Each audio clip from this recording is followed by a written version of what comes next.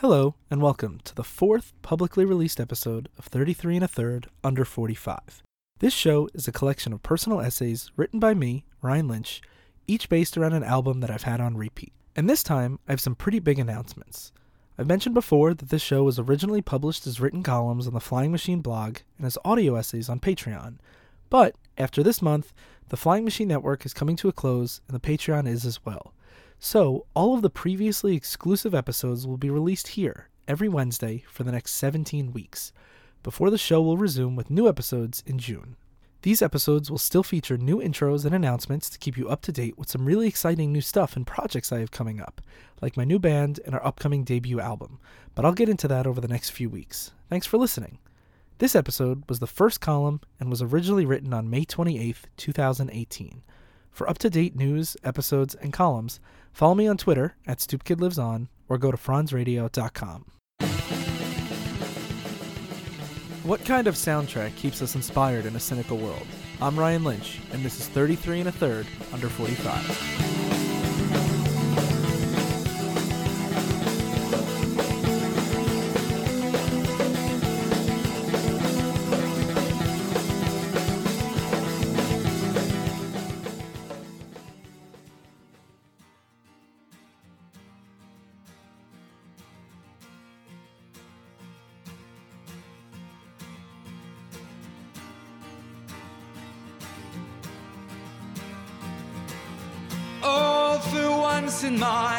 All for once in my life,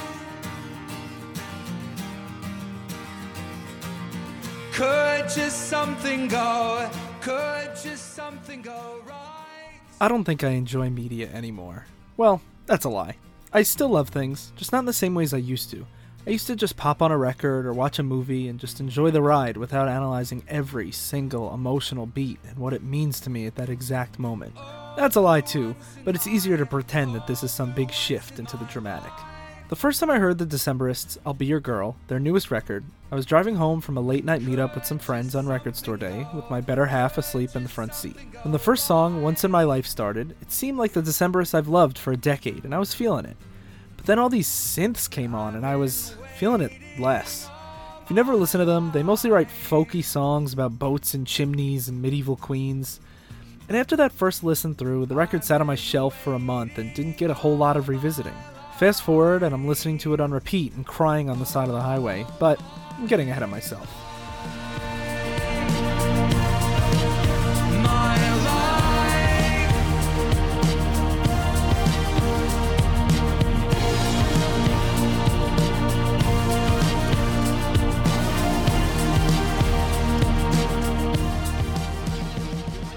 Since the election, I've been struggling with a lot. I feel guilty when I enjoy things that seem trivial, but I've also felt that those things are more important than ever. I've always been an escapist, but I was having a harder time escaping and not yelling, "But think about what it represents in a larger context. Think about the ramifications of this story in Trump's America," to any squirrel or rabbit who hadn't yet learned to run away at the first sign of postmodern breakdown Ryan. This was embodied by my two favorite releases of 2017, Paramore's After Laughter and Star Wars The Last Jedi. They captured the dichotomy of this feeling better than I could explain. After Laughter is an 80s-style synth-pop record that's so easy to dance to, but on the first listen, I missed just how sad Hayley Williams' lyrics were on it. The big single from the album, Hard Times, was my fun song of the summer, but, well, I'll let her explain.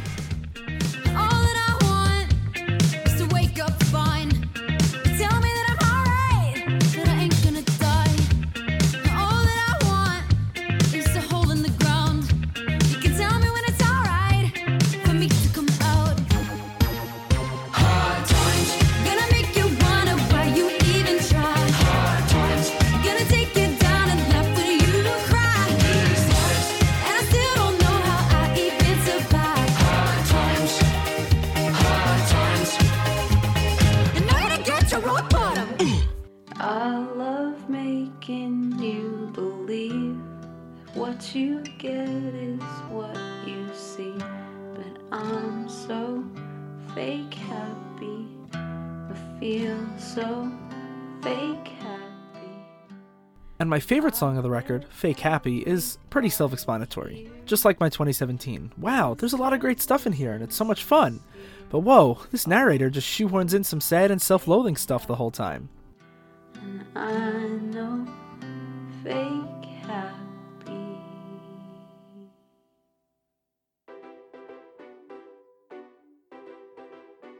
I'm not going to go into a whole thing about Last Jedi. Enough people have heard my rant on how it's all about identity politics and rejecting the savior mentality of the Bernie-crats in a post-Obama world, while also rejecting the obsession with legacy and the past that the establishment Democrats won't leave behind. But there's so many good jokes and fun settings in it. So yeah, Star Wars. Sorry about offended. This voice came from the back of the room. All screaming from the back of the room.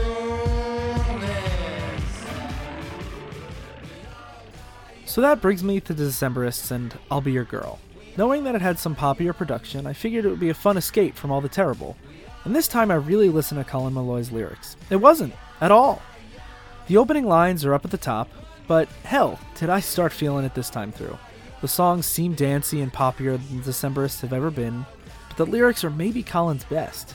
There's a track that sounds like a real throwback to the lighthearted mid-2000s sound that I frequently pined to when it played over a crush's MySpace page, but with an added choir of children singing We All Die Young.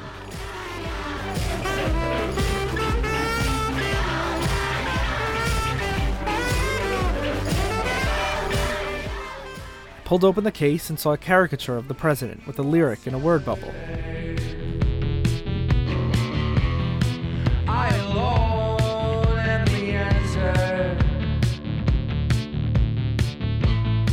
I alone will make wrongs right. But in order to root out the cancer,